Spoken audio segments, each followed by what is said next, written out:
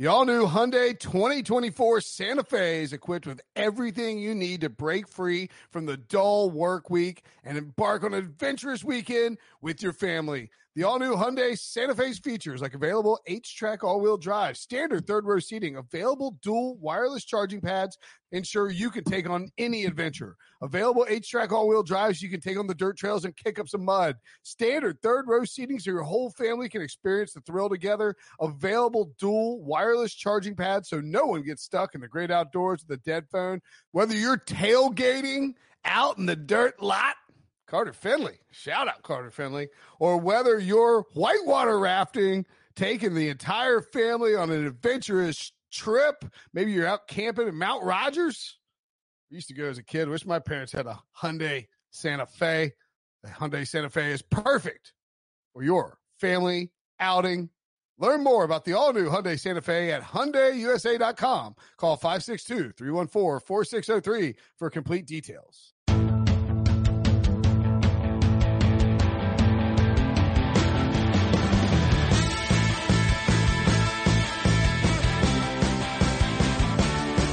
What's up, everybody? Welcome to the Pick Six Podcast, CBS Sports Daily NFL Podcast. I'm Will Brinson. I'm your host. It is Tuesday, July 28th. Training camp is getting closer, and the NFL season is on the horizon as we all root for football to begin.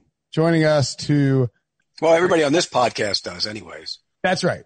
To be clear, I do, we don't need to get into the rooting for or against the virus tweets out there, but I do find it amusing that like people imagine various like sports writers at home like going, "Let's go COVID." Nah, I don't think it's that bad, but let's be honest about it. There are some people that would prefer the political side of things rather than the football side of things. Let's just leave it at that. That's Pete Prisco. Pete Prisco prefers football over all else. You are nothing if not a football guy, Pete. I will give you that. We're going to talk about your biggest training camp. Health and football, by the way. Health and football. Everybody healthy. Most people healthy. That's what I root for. My family, my job, NC State athletics. Arizona State football. Yeah, I'll root for Arizona State. Nick Foles.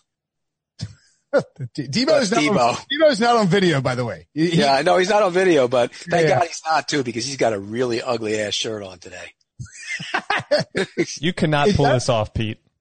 That thing is hideous. You know what it looks like, Pete? It looks like the Miami Marlins statue. Yeah, or like you went to an art gallery and somebody just threw mud against the wall and said, or paint against the wall and said, beautiful, and it's really ugly. This was my art fossil. It looks like an Aztec parrot on your. Seriously, what is that? It's too bad this shirt isn't on video because it is butt ass ugly. Pete, you ever go to Art Basel in Miami? No, that's an art festival, isn't it? So you're the hell right. would I go to an art festival for? Yep. Did you get that shirt at Art Basel? No, but it was given to me, and I immediately thought, "Hey, that's an Art Basel shirt." I mean, it's got like leaves and is that a toucan over there? That's a toucan. That's hideous. That shirt's hideous. Seriously, you need to burn that. Don't go out in that shirt. You know what that is? You guys know this, and Brinson knows this. You know when you have a shirt, it's like a t-shirt, it's a good shirt, and then it's not as good as it used to be, so it becomes a house shirt? Yes. You know what a house shirt is. Like you're at the house, you grab it out of the drawer, that's the house shirt. You won't go out in it, but you can wear it around the house. That's a house shirt. You don't know that, Debo, but that's a house shirt. This is my important Zoom meeting shirt. That's how I would classify it. Would you wear that out at nighttime? Absolutely. We might get into a little dating stuff later on. So, yes, I would absolutely wear this. But you would wear, like, if you went out on a date, you would wear that shirt? Not the first date. Once I'm a little because you know it's ugly. Once I'm a little more comfortable with the girl. Brinson, is that not an ugly shirt? I'm taking a picture of it so that way if people want to know, they can see it. I wouldn't wear that shirt. I would wear that shirt if it was like, somebody's like 80s birthday themed, party or something like a birthday with the 80s. Right. Hey, look, you wore the ugly sweater shirt, but it's really not a sweater. It's just a shirt. There you go. Merry Christmas, Debo. You're ahead of the times. I will say that Debo's shirt, I do think, it appropriately captures sort of Debo's attitude, towards life in general, though. It's like a little kooky, a little loose, a little cool. I'm down for whatever. Yeah, but it's still ugly. Okay. Anyway, I mentioned the Miami Marlins. They they were in the news on Monday because 11 players, I believe, in the Miami Marlins tested positive for coronavirus. And it's weird how this played out. Ken Rosenthal of theathletic.com had an article in which, and I know that's a baseball team, but this is relevant to our interest in football because baseball currently the only American sport not playing in a bubble. It's the closest example I think we have for what football might look like when it gets here. And there was a wave of panic on Monday because a bunch of Marlins tested positive on Thursday, three on Thursday, a couple more on Sunday morning. The guys who were tested positive did not play, but there was like a discussion amongst the Marlins as to whether or not they should just power through and play against the Phillies on Sunday night. They did that. They did make the Phillies aware of the situation ahead of time. I think that's out there. If not, I got it through like a third-hand source. Anyway, they told the Phillies, so that's fine. MLB was aware of the situation, but they go out there and then all these guys test positive on Monday. And so now they've canceled the Yankees-Phillies game in Philadelphia on Monday night because the Yankees would have been in that same clubhouse. The Marlins and the Orioles have canceled their games. The Orioles are flying back out of Miami. And Pete, I think the general sense out there, or not the general sense, there's a lot of people concerned that what we saw from baseball 3 days in a non-contact sport, might be showcasing the problems that I think some of us believe football could face when football comes back. Or the Marlins actually hit the hell out of the ball. Maybe they should get that coronavirus more often. Did they play well? I didn't see the Didn't Marlins. They beat the Phillies yesterday? Yeah, they won 11-6 yesterday. Yeah. So they hit well. So whatever it was, no, seriously, why would they have played? But that opens up two things. A, you played and you knew you had it. B, how sick were you? And that's the thing with the young people. A lot of the younger people don't get sick. And so maybe some of those guys just said, hey, we're going to fight through. It's stupid to do. If you get it, you should sit out. That's the rules. Quarantine yourself. But I think in the NFL, here's part of the difference with the NFL and Major League Baseball. And people say, well, football's a contact sport, and it is. But you travel in Major League Baseball for 3 or 4 or 5 nights. There was a 3-game series, so you get in the night before and then you travel out. That's 4 days. Those guys are in hotels. They're probably going out to eat. They're probably getting out of the thing. In the NFL, and they have rules now, the NFL, about how much, where you can congregate, how many people, Now, whether guys adhere to that, who knows? But you only travel once every couple weeks or maybe a couple weeks, only 8 times during the year. And when you do that, you usually fly in that day. It's easy to stay in the hotel when the team is feeding you and whatever for one day than it is for anybody who's been in a hotel knows. If you're in a hotel, you can't sit in a hotel and order room service 3 straight nights. You go out of your mind. So I think baseball players, now who knows if they went out or whatever, but I imagine they went out and had some dinner and stuff, and that'll happen in baseball. All right. So I believe it was Pro Football Talk that first reported the rules. And I think it is interesting. Like, these players can be disciplined by the league and by the team if they violate these new rules. Basically, it's the NFL said, all right, gathering inside for a house party of 15 people or more, gathering in an indoor club, gathering at a bar, et cetera, of 15 people or more during the season can constitute conduct detrimental to the team. And I don't think it's wrong, right? Like, it sort of makes sense, but how realistic is this? It's going to be hard to police, I think. Well, that's why I think there's going to have to be some policing by players themselves. You're going to have to tell your guys, look, don't be a knucklehead. The problem is, and I actually talked to a couple GMs about this, player number 77, who knows he's probably not making the team, 77 is now an NFL player who's not going to be. He's going to go out and use that to his advantage. And look, guys, I'm an NFL player, and get drinks bought for him or whatever. You know how that works. So I think that's the concern, is player 77, not player 40 through 1. Those guys realize what's at stake. They want to play football. They got a lot of money at stake. 77 is going to get cut, and he's the guy that's going to mess it up. And there's the concern. Yeah. And by the way, like, Patrick Queen, who was a first round pick. Yep. First round pick by the Baltimore Ravens, stud linebacker out of LSU, quote tweeted Pro Football Talk and said, can't be serious, with a emoji. Justin Tucker replied to him, if you can stay out of the club until mid-February, I'll go with you and the bottles will be on me. Do you think, how much of a difference do you believe it will make for teams that have strong coaching and strong veteran leadership to convince these young, cause it's the younger guys. I mean, and it's not a dog on younger guys, but like you're a 22-year-old freshly made billionaire. You're invincible. Right. And you're probably single and you are probably, in the words of, old white people, looking to mingle. Correct. And that's going to be hard to legislate. But here's here's how it can be though. In Broward County, there are no bars. I live in Broward County. There are no bars open after 10 now. Now right. They're shut down. Even the restaurants are they're shutting down. So unless you're going to somebody's private party, you're probably not going to have that opportunity to do that. So, and again, okay, I don't know this because I'm married, but what about the swiping sites? Are they still active and still going? Are people during coronavirus? It's been going on for 4 months now. Are they more active or less active? The answer to that question would fall to the third person. Debo?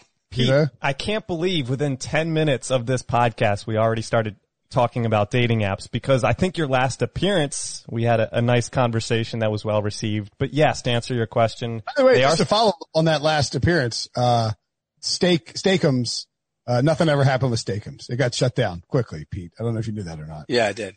Yeah. I know. Turns out Steakums didn't work out well. Anyway.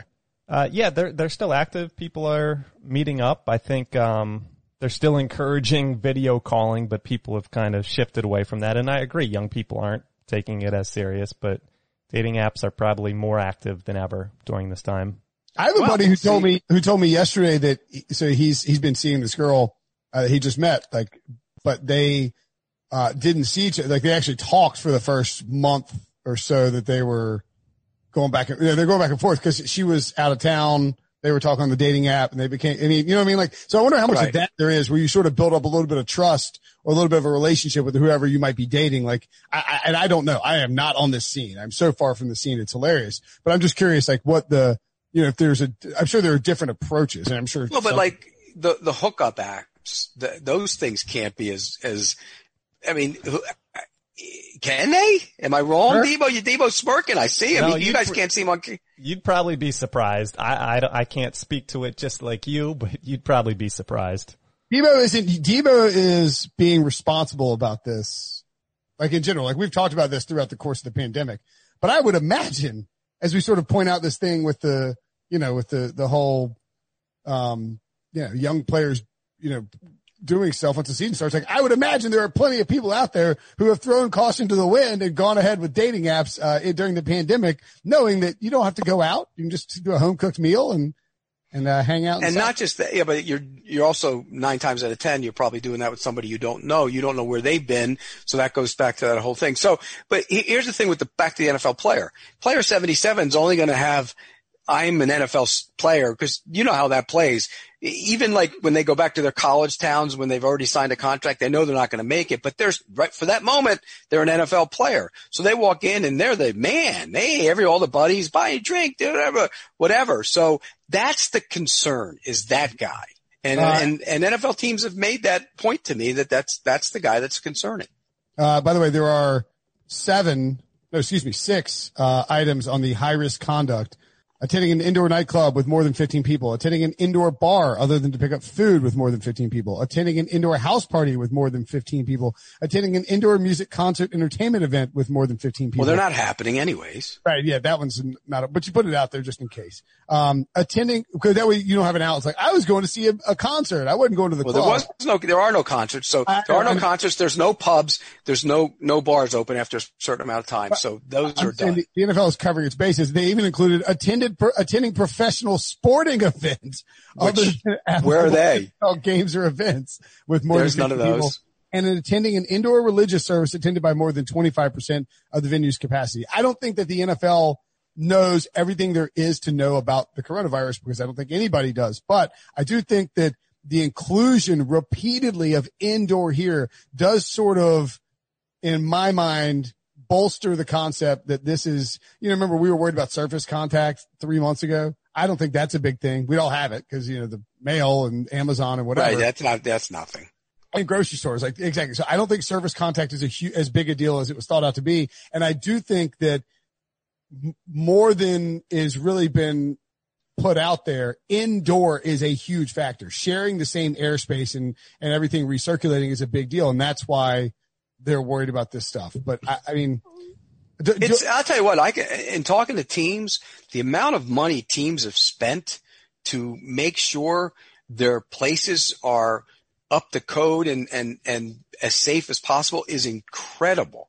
Incredible. Spread out, more locker rooms, weight room outside, tents. So, I mean, the whole deal. They've gone above and beyond what they need to do. Now it's just a matter of making it work. And if players follow everything that they're supposed to follow, it'll work. The problem will be, again, when knucklehead – I mean, look at Lou Williams in the NBA. And that dude's like 42. He went to eat at the strip joint. I mean, are you kidding me? Does the strip joint really have that good of wings? I guess Magic City. I guess it was in Atlanta or something he went. But I mean, you can't justify that when you leave the bubble. You just can't. And the NBA, NFL players are not in a bubble. They just got to make sure that they police themselves. But again, if you're not going to make the team, and you're not going to make the team, then you're going to take that 2-3 weeks or whatever where you're an NFL player and use it to your advantage. That they will. That's what they will do. Yeah, that's a concern. Okay. By the way, to keep in the event that football doesn't happen for whatever reason, in order to keep your tone. It's not a non-zero possibility. No, but I would say I'm at 90% for football. Me too. That's what I am right now. There's still the 10% it might not happen, but I think we're seeing a little bit of a trend of the dying down a little bit. And I think at some point people are going to say, you got to live with it. Do you know that there's more businesses now that aren't coming back than ones that will come back? Restaurants. Concerning. I saw that chart the other day. That's terrible. That means a lot of people are out of work and a lot of businesses are out of business. That's bad. And I would say too that there's trickle-down effects to it. Like that's going to affect the commercial real estate industry. You know what I mean? Like there's all these things that people don't think about. The food service industry is going to be a lot of people affected. But then, there's always the other side though. Like, Zoom is now a big deal. Working at home. So computer speed is a bigger deal. So there's always other things that compensate for it. And the market tends to skew that way. But look, I know people that work in the restaurant business. My brother's been in the restaurant business. The restaurant business has been decimated by this. Decimated. Yep. My brother works for Citrix, by the way, and he's like, business, we've never been busier. I mean, because they do all the technology and the. Yeah, like my wife works at home and her company, they use Citrix. Yeah, exactly. Yeah. Citrix, big, I think they're headquartered in Fort Lauderdale, actually. Big silver building next to that, Westin there on, Cypress Creek. At any rate, my point being is that we can still salvage you Pick Six podcast listeners can still salvage my job, Devo's job, everyone else's job. All we have to do is win a podcast award. And, there's actually one out there for which we are nominated, the People's Choice Podcast Award. Pete already voted for us 5 times. Thank you, Pete. 10. 10. Thank you. That was very nice of you. Have you? If not, go to the link in the description of this episode, click on it. It'll take you to a webpage where you register.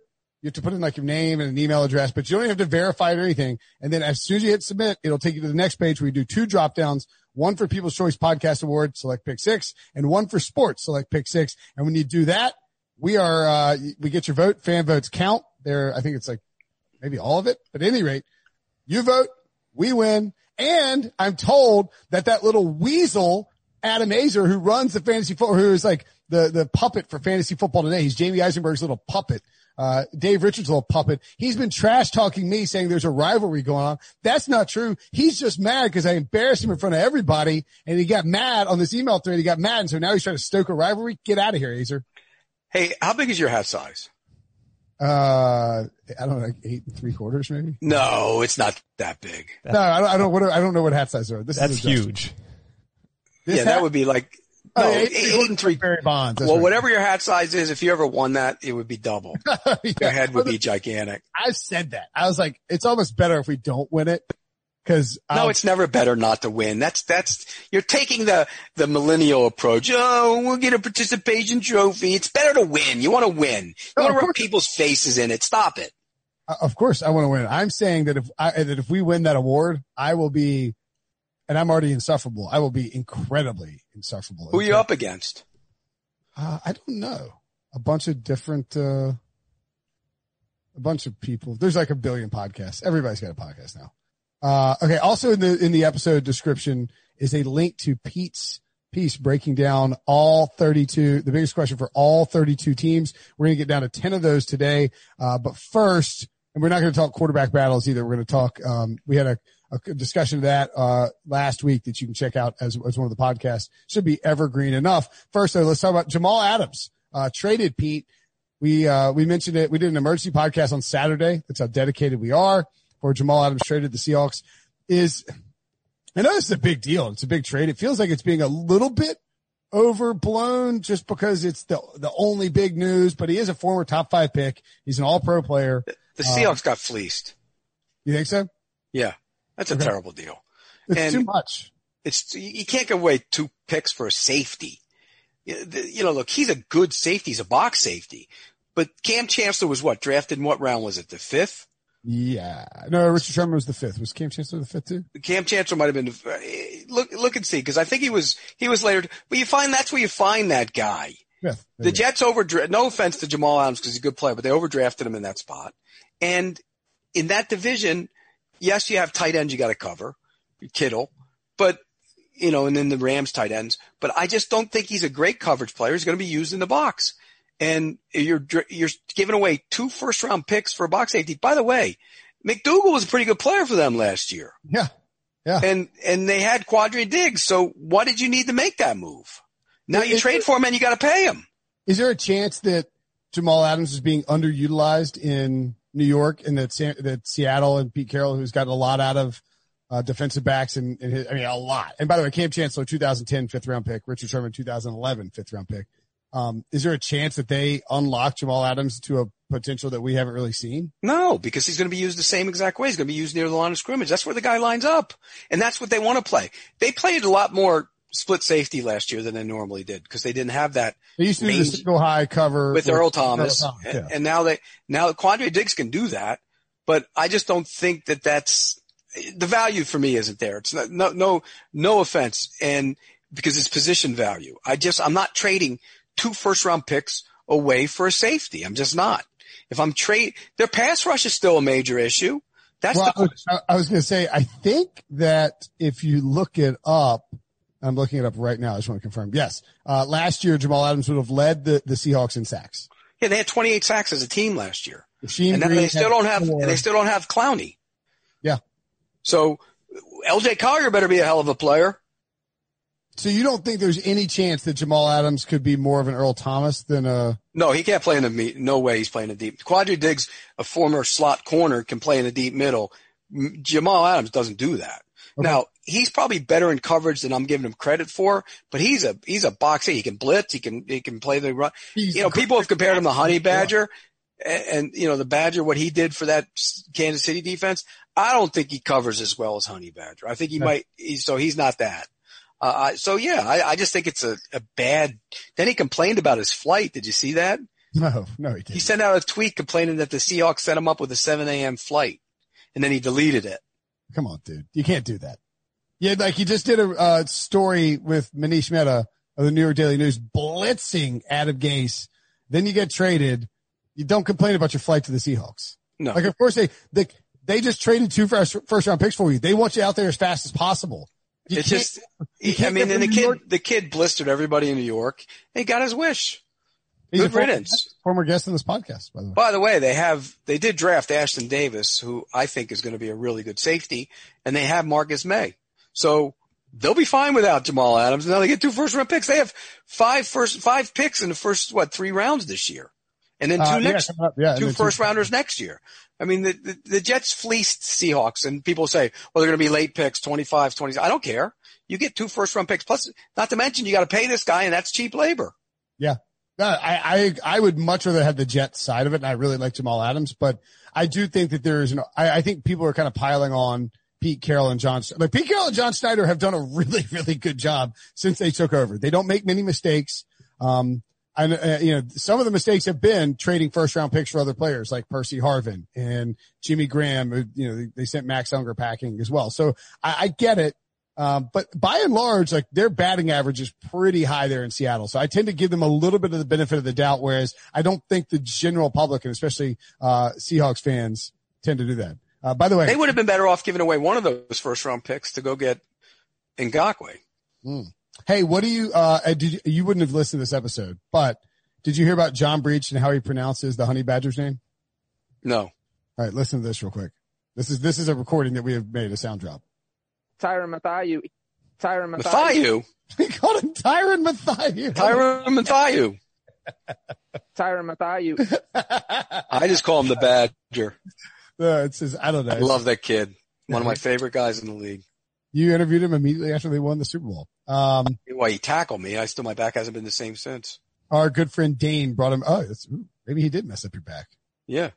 Is it worth it? Was it worth it? To get my back messed up?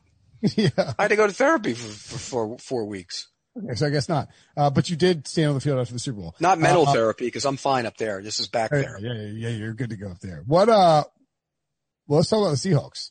Could you imagine, by the way, me in therapy? Wait, before, I got a question for you. Yeah, Devo knows what I'm going to ask. Okay, so I put this tweet out earlier on Monday, and we had this, a listener question, a mailbag question that we answered on Monday. And so I'm curious what you think. You have to do 3 choices. You have to complete one of the tasks, or else, if you don't complete it, you have to keep doing it over and over and over and over again until you actually do complete it. The 3 choices are: 1, it's 4th and 15. You have to stop Saquon Barkley from getting a first down. 2, it's 4th and 5. You have to run the ball and beat Jamal Adams for a first down. Or 3, it's 4th and goal on the 5. And you have to catch a touchdown pass against Stephon Gilmore. Which one would you choose? Catch the touchdown pass against Stephon Gilmore. Okay, now that was the one you're most likely to have to do over and over again, I think. But it's the least physically damaging one, right? Correct. The Barkley one is the most physically damaging one. Yeah, I said I would do Barkley because it's 4th and 15. I feel like I could just dive at his feet and trip him up. No, the worst collisions are 4th and 15 trying to tackle somebody like that. No. You would not want that. Think about that. That's him breaking away into the line, and you're this deep safety coming up to tackle him. He would destroy you. Yes. So no. Well, Adams would crunk you. That would be the last one. I basically said I don't think I can execute the Stephon Gilmore thing, but I guess you just keep trying and trying and trying until right. You sneak. Yeah, the Gilmore one is the one. You might get a move in on him. You might slip, and you might get a pass on him. No. But the Adams one is dead last. He would. No. Barkley's dead last. You have no idea. The worst collisions in football are when the back breaks through and the safety has to come up and hit him. They're the worst. But I'm saying it's 4th and 15. You at least have a prayer. 4th and 5. Jamal Adams is just putting you in the ground over and over. Well, what are you doing? You're taking a pitch, and where's Jamal Adams? That wasn't really specified, but I think. Well, you got to specify that. Is he on? If the pitch is going to the right and he's on the left, I'll take my chances with Jamal Adams if he's the only guy that could tackle me. Well, see, my sort of understanding was that it would be like a training camp practice exercise where you're the running back and you get the ball and he's handing off, and then he's tracking you down, and you have to get 5 yards in a first down before he gets to you. And I just don't think I'd still take that over me lining up 10 yards deep and having Barkley running at me. Yeah, it would be tough. They're all none of them are easy. The Gilmore one, but the Gilmore one's the safest. You take the Gilmore one and you're just stuck. Take my chances. Will, you put out the poll today. Yeah, and Stephon Gilmore is actually the leader of what people would want to do, closely followed by Jamal Adams, and then Saquon is in last place. See? Yeah, I'm telling you, anybody who's been on the field in the NFL game, when the running back breaks through the line and that safety comes up, and those are the worst collisions of all of them. Look, none of them would be fun. I would just take Barkley and just dive at his feet and try and take him down. No, I take Gilmore. Give him a little shake. Touchdown! I don't think that's how it's working. Gilmore's reaching out, swatting you down. But you'd have a chance. Yeah, and you're not going to get put in the hospital. And that's the thing too, is if Jamal Adams destroys you and breaks your leg, you have to go in rehab, and then as soon as you get done with rehab, you have to get back on the field and do it again. Well, what about with Barkley? If you try and use your arm's going to get broken or something. Snapped in half, yeah, that's right. Yeah. Nah. They're all bad. Okay. So one of the questions you asked was the Seattle Seahawks. And I believe your question was, can the defense get back to is this a question that you asked? Can the defense get back to the dominating ways from the Super Bowl years? So no, I don't think they can. I don't think they have enough talent. I'll be honest with you. Bobby Wagner's still A-list talent. Yep. KJ Wright getting a little old and a little long in the tooth. That's a problem now. And those two guys got to be able to play together. I think Reed got suspended last year. He's a good player, but he didn't play as well. They got to get edge rush help. The corners, Griffin and Flowers are okay. I think they're good enough. Diggs played well. Adams, the secondary won't be the problem. It used to be, you had the front seven and the secondary and the linebackers who can run. Well, yeah, Bobby Wagner can still run, and the front is not that good. And that's a problem. So the Legion of Boom too didn't really become it was very good with Sherman and all those guys, but it really took a leap forward in that, was it the 2012 or 2013 offseason when they signed Michael Bennett and Cliff Averill? Remember, they got him on this 5-year, $5 million 1-year deals or whatever it was, or Cliff Averill was like $15 million for 2 years. That's when they took the leap. And that's sort of what you don't see on this team, right? Right. You got to be able to, they had 28 sacks last year. You got to be able to influence a quarterback. If they play their normal cover 3, which they ideally would like to do, even though they're playing less of it than they did in those glory days, you got to get the quarterback down or else you're going to get shredded. And Brandon Browner wasn't a great corner on those teams and they could hide him because they could pressure the quarterback. So I think pass rush is the most vital thing for them this year, and they're going to have to manufacture it. And that's why it's sort of surprising they're not turning up for Clowney.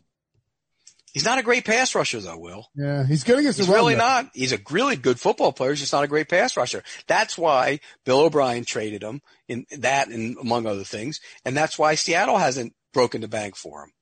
Or Cleveland or Tennessee. They don't want to. Or anybody. He's not a great pass rusher. Well, it's just tough to give somebody $25 million a year and get 4 sacks. Correct. Tough. I mean, it's hard to justify doing that. Like, even Jamal Adams gets 6.5 sacks. Is there a chance that Bruce Irvin and LJ Collier break through this year? No. I mean, LJ Collier's an unknown. He might be. I like LJ Collier. He has a chance, but I don't see a double-digit sack guy on that team. No. And that's the problem. That's just Jamal Adams. He isn't going to be a double-digit sack guy. No way. He had 6.5 last year. Yeah. They don't have a double-digit sack guy. That's a problem. All right. The Chiefs. Let's look at some contenders. How will the Chiefs handle the challenge of repeating? I think if there's ever a team that can handle it, it's this team. In large part because Andy Reid handled failure in the past and kept getting the Eagles to the postseason and they couldn't win it. But I think he's the perfect guy and the perfect mentality for that. But not only that, he got everybody back. Now they did lose, their right guard who's, Duvernay is staying and becoming staying as a doctor, but they signed Assembly. They have other guys. They have Rankins. They have Remmers. There are guys they can fill in. Other than that team is back all the way on offense, the entire team. In fact, they got better because they added Clyde Edwards-Helaire in the first round. Yeah. I mean, and they're going to have guys healthy. Watkins is always banged up. He's healthy again, but I think that team is going to be better offensively and defensively. I think they'll be better. They will handle it as well as anybody can. Now everybody's gunning for you. That's the tough part, but I think they'll be fine.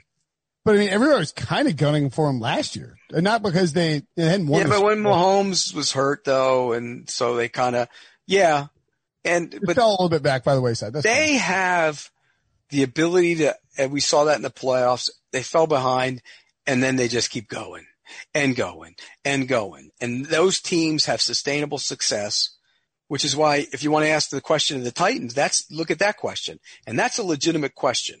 My question on the Tennessee Titans. They were leading them in that playoff game, remember? Mm-hmm.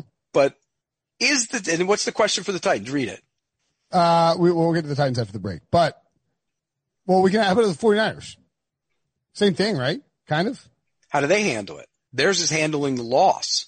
And I think Kyle Shanahan's done a great job. Here's the difference. Was the run to the AFC title game a building block or an aberration? And history says it's an aberration. Well, it's because passing offense is historically more consistent year over year. Correct. And I always go back to the 2017 Jaguars. Sure. That was an accident. The ball bounced their way. They played great defense. They ran the ball. Not sustainable.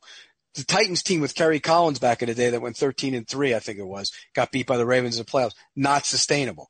You have to be able to throw the ball. Tannehill, they won 2 playoff games without him throwing for over 100 yards. That's crazy. That can't be sustainable. So I'm concerned about the Titans and their ability to overcome that this year. Well, and also with the Titans, and we talked about this in the podcast before, but let's say the running game, Isaiah, I keep forgetting his name. Isaiah, they drafted out of Georgia, the right tackle. Win. Isaiah Wynn. Yeah. Why I keep wanting to say Isaiah Wilson. I don't know why. Why do I want to say Isaiah Wilson? It is Wilson. It is Wilson. Okay. Yeah, not Wynn. I'm thinking of the Georgia tackle for the Patriots.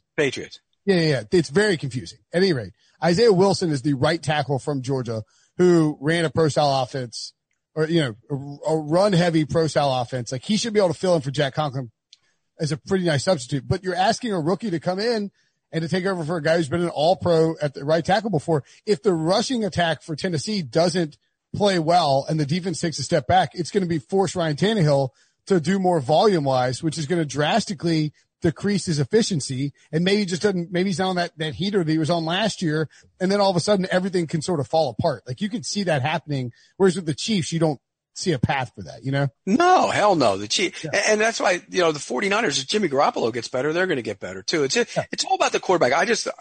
Do you believe in Ryan Tannehill as a long-term quarterback who can carry a team? I don't know.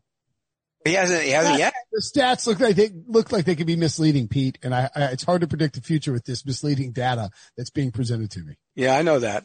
I know all about misleading data. I mean, Tannehill led the league in yards per attempt and passing efficiency last year in the quarterback rating. Do we think? And then he won 2 playoff games with over 100 yards passing. Right. Is that sustainable? I mean, is AJ Brown going to average 22.5 yards per catch next year? I mean, he's a stud. He's a monster. But okay, let's put it this way.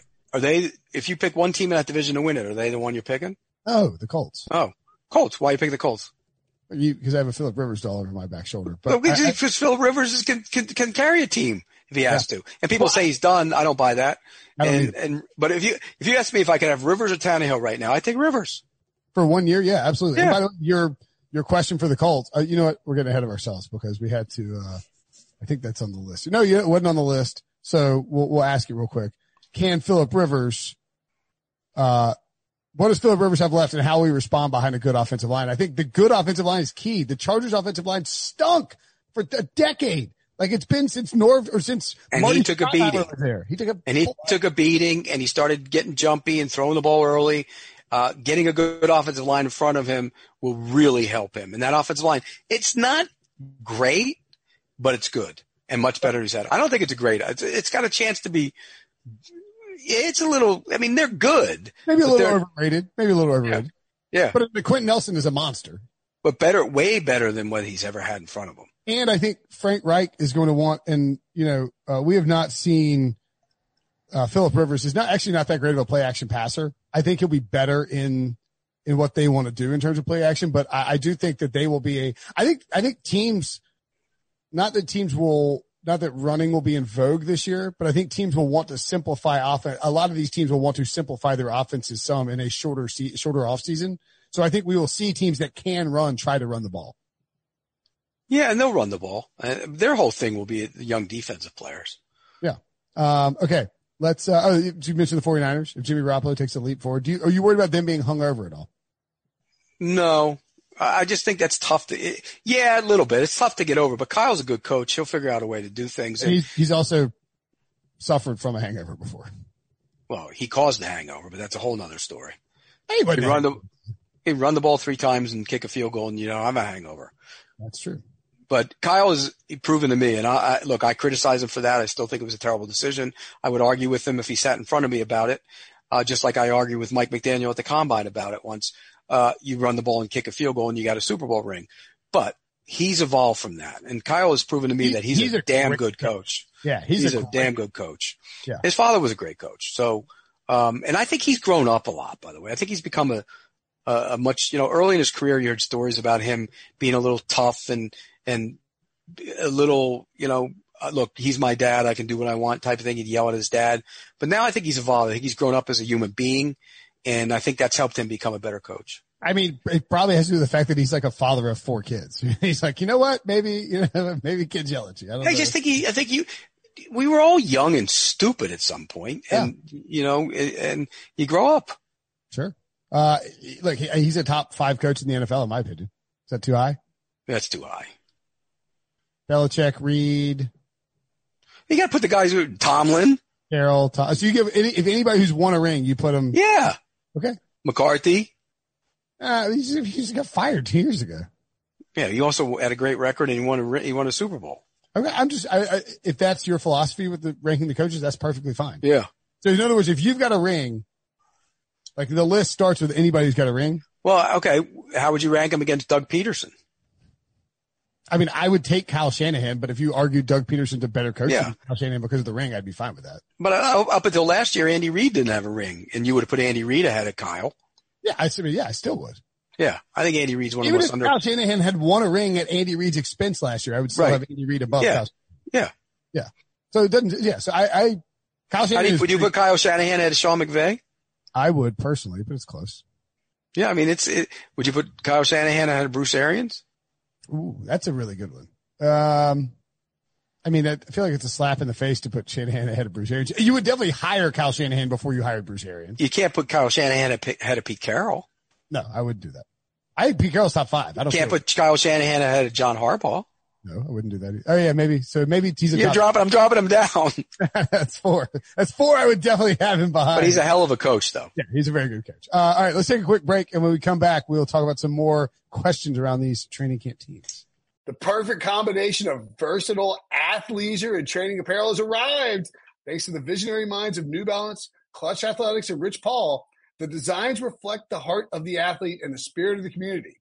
With rising defensive stars Will Anderson and Chase Young on the roster, Clutch Athletics brings the best innovative gear to all athletes, giving them style and performance on and off the field. Learn more and purchase Clutch Athletics at newbalance.com. Robert Half research indicates 9 out of 10 hiring managers are having difficulty hiring. If you have open roles, chances are you're feeling this too. That's why you need Robert Half. Our specialized recruiting professionals engage with our proprietary AI to connect businesses of all sizes with highly skilled talent in finance and accounting, technology, marketing and creative, legal, and administrative and customer support. At Robert Half, we know talent. Visit roberthalf.com today. You mentioned Bruce Arians, Pete. He is the head coach of the Tampa Bay Buccaneers. I think he had a good season last year. I mean, I think he surprised some people with the way he came back and like the renewed energy he had. You know, when you retire, people ask questions. The question that you have for the Buccaneers this year, though, probably not the one that most people would have out there. It's not about the offense. Is the secondary good enough to get the team to the Super Bowl? So I take it that means you are not worried about Tom Brady and Bruce Arians managing to put together an offensive system. Not with that skill set. Not with that skill group around him. Think about that. He's got Evans. He's got Godwin. He's got Gronk. Goodwin. Did you see that did you see Keenan Allen? Yeah. Keenan Allen tweeted out like, I'm better than that Mike Evans at Cheetah and at Chris Goodwin. And so some poor dude who hadn't tweeted since 2013 is just having his phone lit up by NFL receivers today arguing about who the best receiver is. But that's a great group. Yep. The line is going to be better. They get Wirfs to play right tackle. That was a problem last year. The interior of their line was really good last year, I thought, with Jensen and Marpet in that group. They're good. In the rookie, he's going to be better. Marpet is shaped up as I remember when when it was back in the day, 2015, when he came out of, was it Hogwarts? Where did he come out of? Yeah. Hobart. Hobart. Yeah. But I mean, like nowadays, anybody who shows up even from small schools is already known at the combine. He was not known when he got there from Hobart. No, and he's a good player. Jensen played really well for him last year. Yep. Cap is going to be good at the other guard and then, they're getting Wirfs to play right tackle is big. The line's going to be good. The offense will be good. The front seven's going to be good. Pierre-Paul had a good year. Shaq Barrett's back. The down guys are good. Really, Vea played well. Vita Vea maybe not justifying his draft slot. But he played really well last year. Then you got David, and that group of linebackers, the kid from, that ran wild last year, the rookie. Evan White. And then you get to the secondary. A lot of youth back there. A lot of youth. But in the latter part of the season, Jamal Dean was really good. The rest of those young corners started playing better. You know, they drafted Winfield out of Minnesota is going to be in that mix. Yep. They have a group of guys. I love Winfield, man. That kid is special. Oh, he can do a lot of he's going to be the hybrid. Yeah. You can play him in all different spots. He plays slot corner. He can play safety. I think he's going to move all over the place. So I think that group, Mike Edwards, I think that group is going to be what tells if that team is a Super Bowl team. And I really, and they have a chance to be, legitimately. Do you think what if the secondary plays better than Brady does? I don't think that's that crazy. I know this is not entirely applicable, but Peyton Manning, because he was coming off neck surgeries, but like his first year in Denver, it took him a couple of weeks and a couple of months to really get going. Like you could tell it was still there, but he's Tom Brady has been playing in one place for 20 years and now is going to play in Tampa Bay. It's not that simple, right? He'll be fine. Good offensive mind, good coordinator and Leftwich. What is what does the blend of the offenses look like? I think it's a little bit of both. I think they'll take some of the things that Brady likes to do and a lot of the things that Bruce likes to do.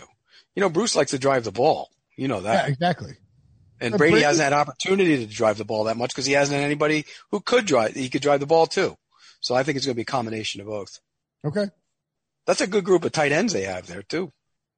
I mean, Cameron Brate, O.J. Howard, and Rob Gronkowski. Yeah. Yeah. You can go you can pack. They're going to use more two tight end sets than they normally would under Bruce. And you think you keep those guys in for protection or you do like play action? Well, Gronk's a great pass protector, but yeah. I mean, he's fantastic at it. Over under 65% of the snaps this year for Gronk. Under. Okay. So you think they keep him kind of in the garage? Yeah, he'll play all those guys. Yeah. But you rotate him through and that way you don't have to use Gronk all season. You keep him healthy. This is a big year for Howard.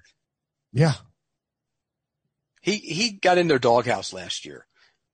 And early in the season after the bye week, I heard and that limited him some, but then he started catching the ball late in the season. He looked really good, but he drops a lot of passes too.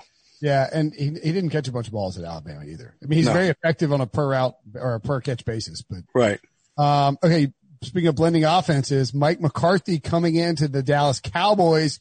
What type of difference will Mike McCarthy make for this team? That's a question you ask. Yeah. Well, Mike McCarthy, his offense got stale in Green Bay. I think the year off will do Mike McCarthy wonders. I think he's going to put a lot of new stuff into his book. It's going to be totally different. You know, in Green Bay, it was all ISO. One over here, one over here, one over here. But you later find out that that's the way Rodgers likes it. Rodgers likes to come to the line of scrimmage and know that guy's over there, that guy's over there, and that guy's over there, and then go. And guys have told me that. So I think Mike will be a little bit more creative with the movement and the pre-snap stuff and you know, Kellen Moore. I mean, the creativity there. And I think that it'll be a different offense than what you saw in Green Bay. My concern is Dak hasn't been around to implement it because none of these teams have been able to do that. Sure. A, and B, he's playing for a major contract. So how does that impact them as well? So those are some factors there, but I think they'll both be good for each other. I think Kellen Moore, regardless of what you think about him, I mean, people around the league like him. But Kellen Moore being able to sort of be I liken it to the idea of a translator. You know, so it's like basically like Dak.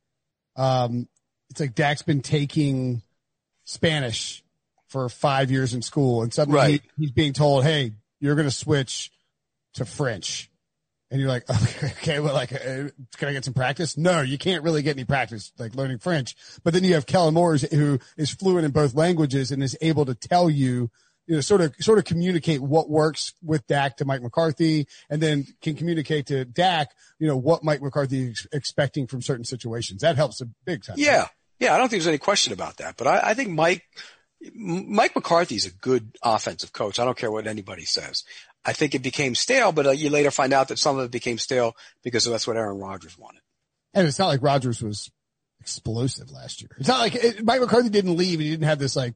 Well, he went 26-4 and everybody said he had a bad season. I'm not saying he had a bad season, but I'm saying he didn't. Touchdown McCarthy left. But the perception is that Deshaun Watson has great season and Aaron Rodgers didn't have a great season. Look at their touchdown to interception numbers. Rodgers had a better year than Watson did. I'm saying that I think people thought Mike McCarthy would leave and Aaron Rodgers would go full MVP.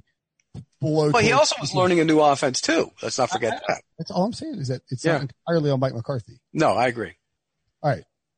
some more quarterback focused questions. Oh yeah, this is your team. Is Joe Burrow good enough to push the Bengals towards a playoff spot? Yes, they won't get in, but he's good enough to push him there. Wow. I think that team has talent. And I'm a big believer in Joe Burrow. I think he's going to be a star. The way he navigates the pocket. You have planted your flag on the Joe Burrow, and I give you credit for it because I think this is what people who last a long time in this industry should do. I've told Ryan Wilson this. You need to like put your flag down and say, this is my guy. You said Joe Burrow is going to win a Super Bowl. That is planting a flag. Yes. And I think they're going to be I think they're going to push for the division title next year. I love this team. I think when you look, it's not just Joe Burrow. By the way, I think the way he handles a pocket, all during last season, I said, he reminds me of the way that Brady handles a pocket. He's more athletic than Tom Brady, but the way he handles a pocket is smart, get the ball out, know how to maneuver the rush. He's going to be big time. The offensive line. People talk about mobility being an important trait, but like he is mobile, but he's also very, like his movement inside the pocket. Feel. You're talking about. Feel is outstanding. Like Dan Marino couldn't move at all, but he had great feel in the pocket. Yeah. Peyton Manning couldn't move at all. He had great feel in the pocket. This guy he can move and he has great feel. That's a great combination. The offensive line will be better. And I think it's actually going to be pretty good. I think getting AJ Green back is enormous for a young quarterback. Mixon was fantastic after they figured out the last 8 games of the season what to do with him. Then you got Boyd, who's a 2 now, and then you also have John Ross, who, when he's on the field early in the season, looked like he was going to be fine. He always gets hurt. If he's healthy, that's a nice weapon. So I think as a team, they're going to be good. But then you go to the other side of the ball. The front 4, people don't give that front 4 enough credit. They had DJ Reader next to Geno Atkins on the inside. Dunlap was fantastic. And Sam Hubbard is a rising star in the league. That front 4 is going to be good. So I think the Bengals they won't make the playoffs this year, I don't think, but they're going to push for the division next year. What's the floor and ceiling for their wins this year? 8-8. I think they're 8-8. Okay. So you think they max out at 500? Yeah.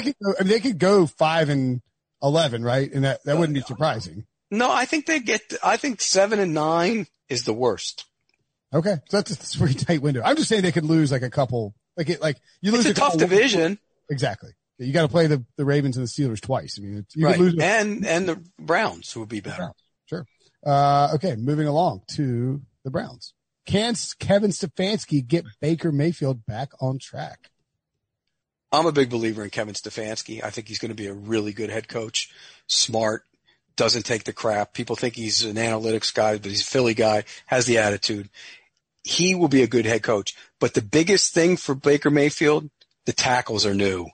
The tackles last year were terrible, and it sped up his clock, and he got jumpy, and he got erratic, and it wasn't the same guy. Having good tackles will make him a better quarterback this year, as well as Stefanski. So I think that combination will make Baker Mayfield better.